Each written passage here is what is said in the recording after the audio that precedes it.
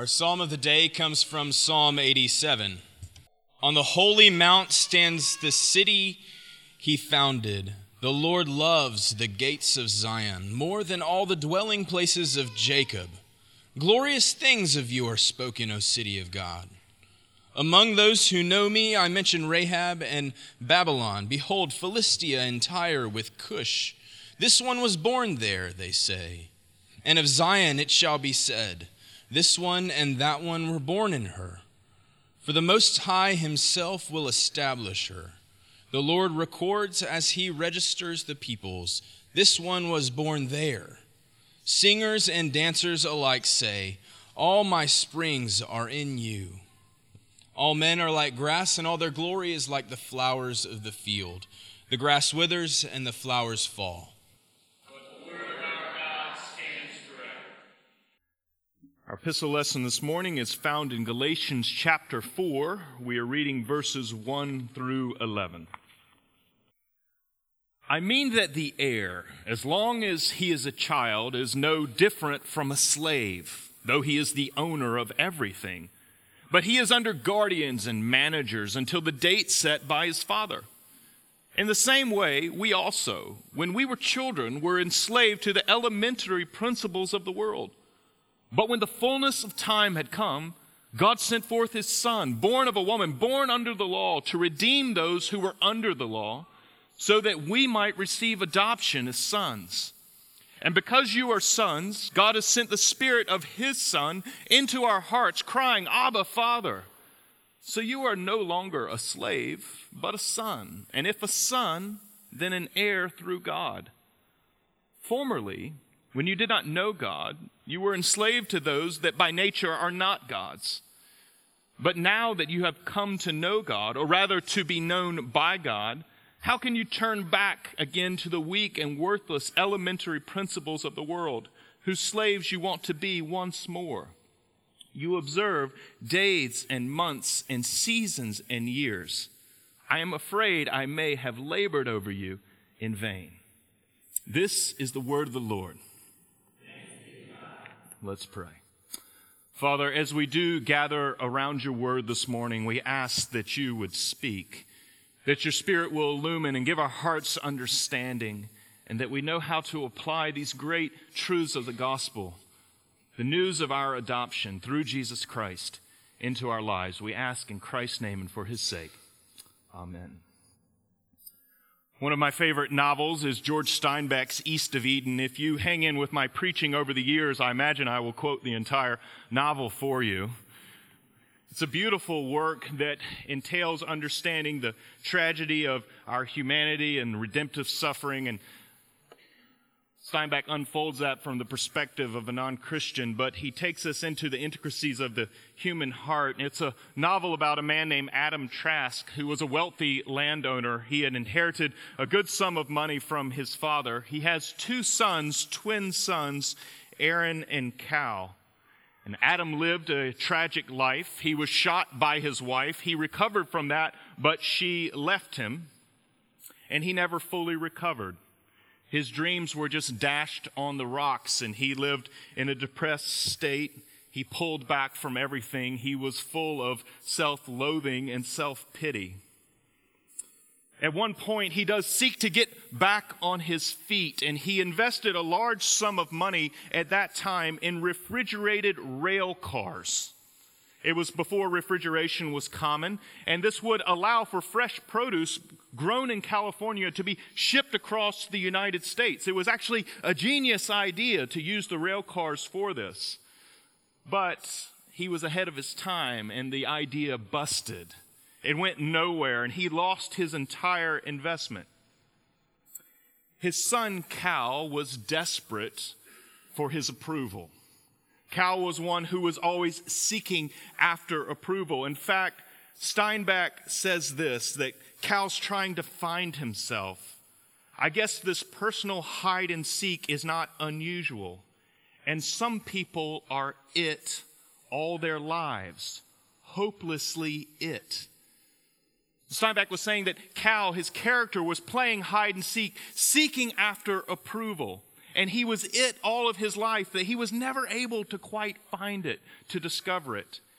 And so Cal, in response to his father's failures with the railway cars, decides that he was going to make up that money. That was an enormous sum, but he was going to earn it. And so he contacted a local businessman named Will Hamilton. And Cal began to devise a scheme. It was very ingenious and clever. Cal was extremely smart. He was brilliant.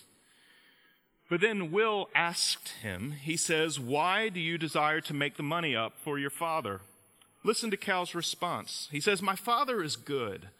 I want to make it up to him because I am not good." So then Will asked him one more question. He says, "Do you mind if I press one step further?" He says, "Suppose you should get this money and give it to your father. Would it cross your mind that you were trying to buy his love?" And then Cal responded. He said, "Yes, sir, it would. And it would be true." That his soul was laid bare there. That his game of hide and seek was about trying to gain and earn his father's approval and his love. That he desperately wanted to buy it. He was looking to end the game of being it. And though he was the son of Adam Trask, he acted like an outsider. One who had to earn his way into the family. It was a tragic story, but it's also a parable. That we can be in the family, that we can be called a son and a daughter, and yet we cannot relate to the family that way. And this was what was happening in Galatia, that they had received the free gospel, the offer of God's grace, of his reconciling love in Jesus Christ, the one who gave himself on their behalf, who had done everything to procure their redemption. But after Paul leaves in his missionary journey, some other teachers arrive to the Galatian church, and they begin to declare that these Gentile Christians who had converted now must observe the Jewish Torah, that they must submit themselves to it. And this is what's happening in verse 10 when Paul says, "You observe days and months and seasons and years. I am afraid that I have labored over you in vain." And he is referring to their adoption of the Jewish calendar system. This was the calendar system that was prescribed in the Torah. And what we find here is that they were giving themselves to the sign of circumcision, to the calendar observances, the observance of the Sabbath and the Jewish Sabbath, and also to the food laws. These were the major markers of Jewish identity. And Paul says that everything is at stake. He says, I'm afraid I've labored over you in vain, that you're throwing all of the grace of God on the rocks here. Everything is at stake. And so with polemics and with persuasion, with all the force that the apostle can muster, he opens up in order to convince the church of its freedom. He wants them to understand who they are and what God has done for them in Christ. And so what exactly does this freedom entail? This is what we encounter in chapter 4 in verses 1 through 11. And there's three things about this freedom. The first is that it is a freedom from the curse of the law.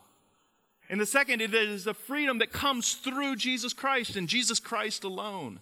And the third, that it is a freedom for God to then be a son. And so let's look at each of these in order. First, in verses 1 through 3, we see that we are free from the law's curse. Paul says, "I mean that the heir." And what's happening here is Paul is now further explaining what has just happened in the very complicated verses ahead of this. And he's now summarizing and clarifying. And so if you were unable to follow last week in what is a very difficult argument, Paul is now going to try to make it very plain. I mean that the heir, as long as he is a child, is no different from a slave. He's referring here to Roman customs, in which a child, as long as he was under tutelage and before he had reached a certain set point in maturity, that he was just like a slave. But he is under guardians and managers until the date set by his father. In the same way, we also, when we were children, were enslaved to the elementary principles of the world. And what Paul is saying here is he's explaining historically how the law fit into the nation of Israel's life.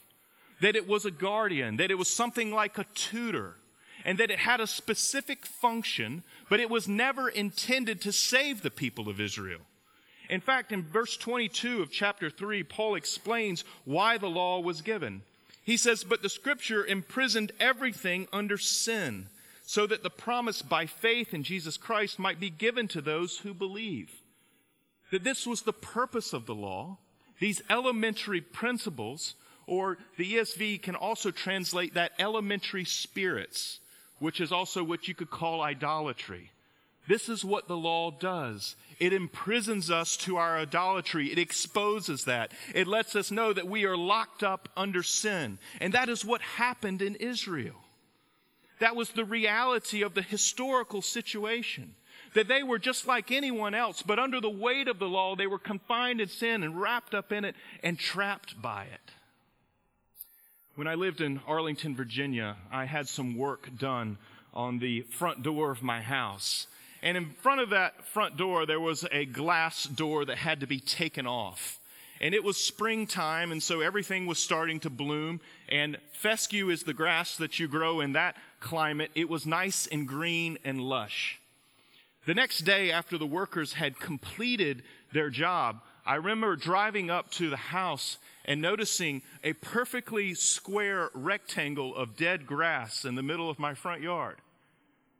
And my immediate thought was, what did my children do? And then I began thinking about the workers' actions from the day before. And they had taken off the glass door, and they had then placed it in the yard. But I thought, no, it wasn't laying there long enough to kill the grass. But then I remembered the entire reason we were having the work done is that front door, when the morning sun came in on it, it then focused like a laser beam onto the wood door behind it, the heat of the sun, and it would get incredibly hot. And then I knew what had happened to my grass. It had been burned alive, scorched by the sun coming down through it, and then burning literally the earth beneath it. And friends, this is the function of the pedagogue, the law of God, is that it exposes, it places us under a curse. And this is what happened in Israel.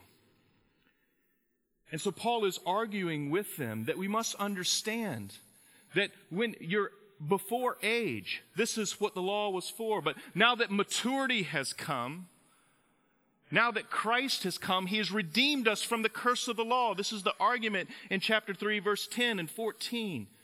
That Christ went under the law on our behalf to free us from the law. And so don't retreat back to it.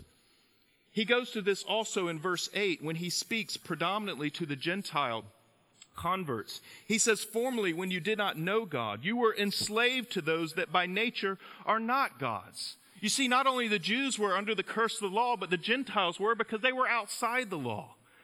They were locked up in idolatry as well. They were enslaved to false gods. And the argument that Paul is making is that in Christ Jesus, we have been freed from all of this.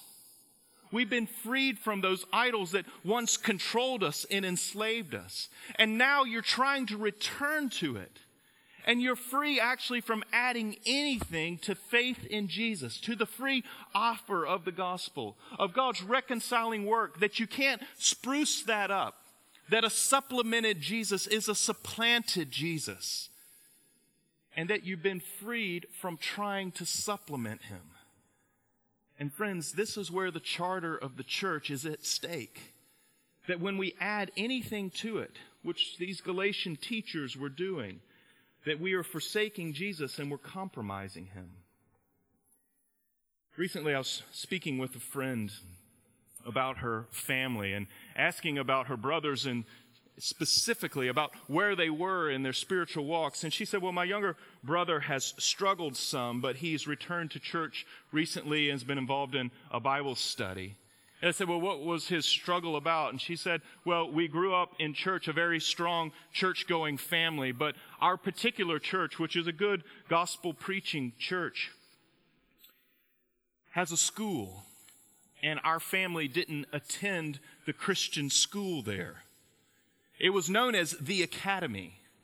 And she said, what happened was that the academy became such a force in the church's life that if you weren't part of the academy, you were considered to be on the outside. And so my brother felt the weight of that we were considered somehow second-class citizens. And that was despite my dad even working at the church, that we didn't belong. And friends, this is how it subtly works itself out in church culture today. There's not very many places you will find where observance of the Jewish law are necessary in order to walk in the doors. But we come up with much more clever and intricate schemes where we can make you feel like an outsider based on certain behaviors of doing certain things, that you have to go to the academy, or you have to do quiet times, or you have to do this. That we lay up obligations on people if they're going to belong, if they're going to be part of things. That's what had happened in Galatia, and this is the mistake that we repeat today. And Paul's gospel is pleading with us that we allow the gospel to be free, that you allow the gospel to run in its freedom, that we're free from the curse of the law, from all the idolatries that can hold us, and we're free from any system that would add to the gospel. And so keep it free. The second freedom that Paul is contending for here is in verses 4 through 5. And we see that where this freedom comes from, that it comes through Christ. Follow his argument. He says, but when the fullness of time had come, God sent forth his Son, born of a woman, born under the law, to redeem those who were under the law, so that we might receive adoption as sons. And you see here what Paul is doing is he's drawing all of this history of the end of the curse of the law around one person, and that is around Jesus Christ, as he doesn't put you at the center of this story. That actually at the center of all history there is this climatic moment when Jesus is sent from God to be born of a woman, born under the law. That God had to save the world through the Jewish people. That the curse of the law that represented the condemnation of the Jewish people and the condemnation of the Gentiles had to be dealt with. And so Jesus dies on the tree, chapter 3 tells us, in order to receive that curse in himself. And friends, that brings an end to the curse of the law. And that now we are adopted as sons, that we stand right with God because of Jesus and what he's done on our behalf. And that Jesus is therefore the central figure. That you can't get away from him, you can't get beyond him, that you can't escape him. When I was a kid attending church, I remember my church getting a new pastor. His name was Malloy Owens. He died about a decade ago. But Malloy was a fine preacher, and he came preaching Christ, and our church was somewhat divided. It was a mainline church, had different interests and different parties inside of it. And there was a church meeting called after Malloy's first set of sermons. And this is what was said at the meeting: if I hear the name Jesus again, I'm going to leave the church. That there was a party in the church that was deeply vested in the church's profile in the community of caring for the poor. A very good thing. And they wanted to hear about God, and they wanted to hear about what it meant to be a good neighbor. But they wanted to get past all this stuff with Jesus. Being born of a woman, born under the law, born in order to die, in order to suffer, that he might redeem. They wanted to get away from that. And so we want to get away from Jesus, and let's get to our neighbor. And friends, they were asking for something true. The Bible does speak of neighbor. But that is a secondary response to the first and great commandment, to love the Lord our God, and what he has done on our behalf to save us, in order to redeem us. And so Jesus was being displaced by something secondary. And this is what happens in the church's life, is we allow different agendas to become important. And Jesus somehow then ends up on the sideline when he is to be absolutely everything. And this is how Paul argues, that you don't get past Christ. You can't abandon him, that you have to hold him central. And so though it was a criticism, it was perhaps the best compliment that could be ever given to Malloy Owens. That he was saying Jesus too much. That we have to keep him central. We have to remind one another to do so. That those events in his life 2,000 years ago are at the center of history. They're at the center of our understanding. They actually orient everything about your life today. But friends, this is what we have to hold on to. Jesus at the center, that we're free through him and in him. That we have been crucified with Christ. That through the law we have died to the law. That is because Jesus went under the law on our behalf. It is what God has done for us, not what we do for God, that is the measure of our freedom. Now, the third piece to this freedom, though, is found in verses 6 through 7. We see that we're free for God. It's not just that we've been freed from something by Jesus. It's not just that we're freed through Jesus, but we're now freed into something. And this is where Paul goes. And because you are sons, God has sent the Spirit of his Son into our hearts, crying, Abba, Father. So you're no longer a slave, but a son. And if a son, then an heir through God. And what Paul is attempting to wake the Galatian church up to, and what he rattles us with today as well, is the declaration. A declaration that doesn't arise from your feelings or experience, but rather a declaration that is made about those who have faith in Jesus. That we are now sons, no longer slaves. It doesn't depend upon how we feel. This is what God declares. This is the charter of your emancipation. It's what God says about you. And friends, this is the challenge for us today. As we sit in the church under this charter of freedom, is that we have to believe this thing that we often don't feel and that we often don't experience. That God says that we are no longer slaves, that we're no longer captivated by the curse of the law, and we no longer live in systems in which we add to the law, add to the gospel. That's not what we're doing. But now we are sons. And that we're sons and daughters, heirs of God. This is what he has given to us. And you have to fight to believe that.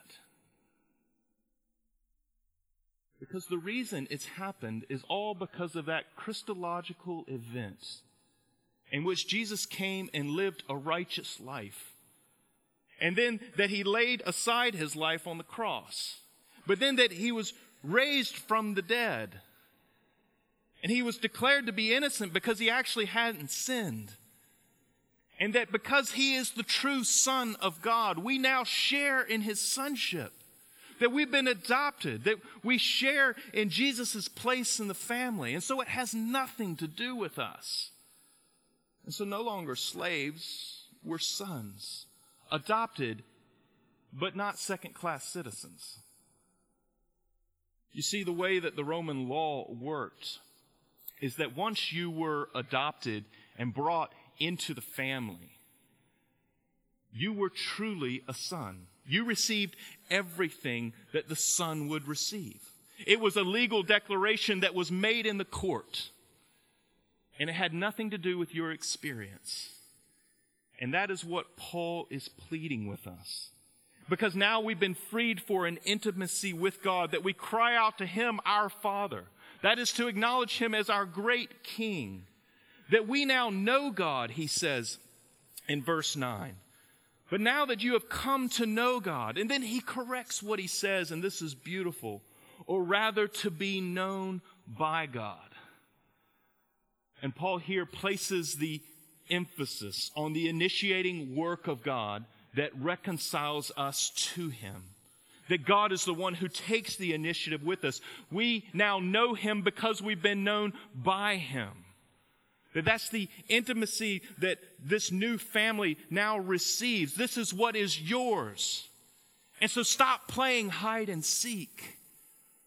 Stop trying to earn something. Stop trying to add to something that you can't. That contradicts the grace of God. And this freedom is an inheritance freely given to you. It's the inheritance of righteousness. It's the inheritance of the freedom from sin's curse. It's the inheritance of the world to come still. That's all yours. And friends, we convolute that, we contradict it, we compromise it in all kinds of ways. And Paul, when we do that, rattles the cage. He calls for us to remember that we don't play hide and seek with God, that we're not perpetually it on a search, but rather God is the one who goes on the search, and we've been known by Him. And so we're called to give up our ways of trying to add to that gospel. Don't add to it. You can't. And when you supplement Jesus, you supplant Him. Allow the gospel to be free. Let's pray.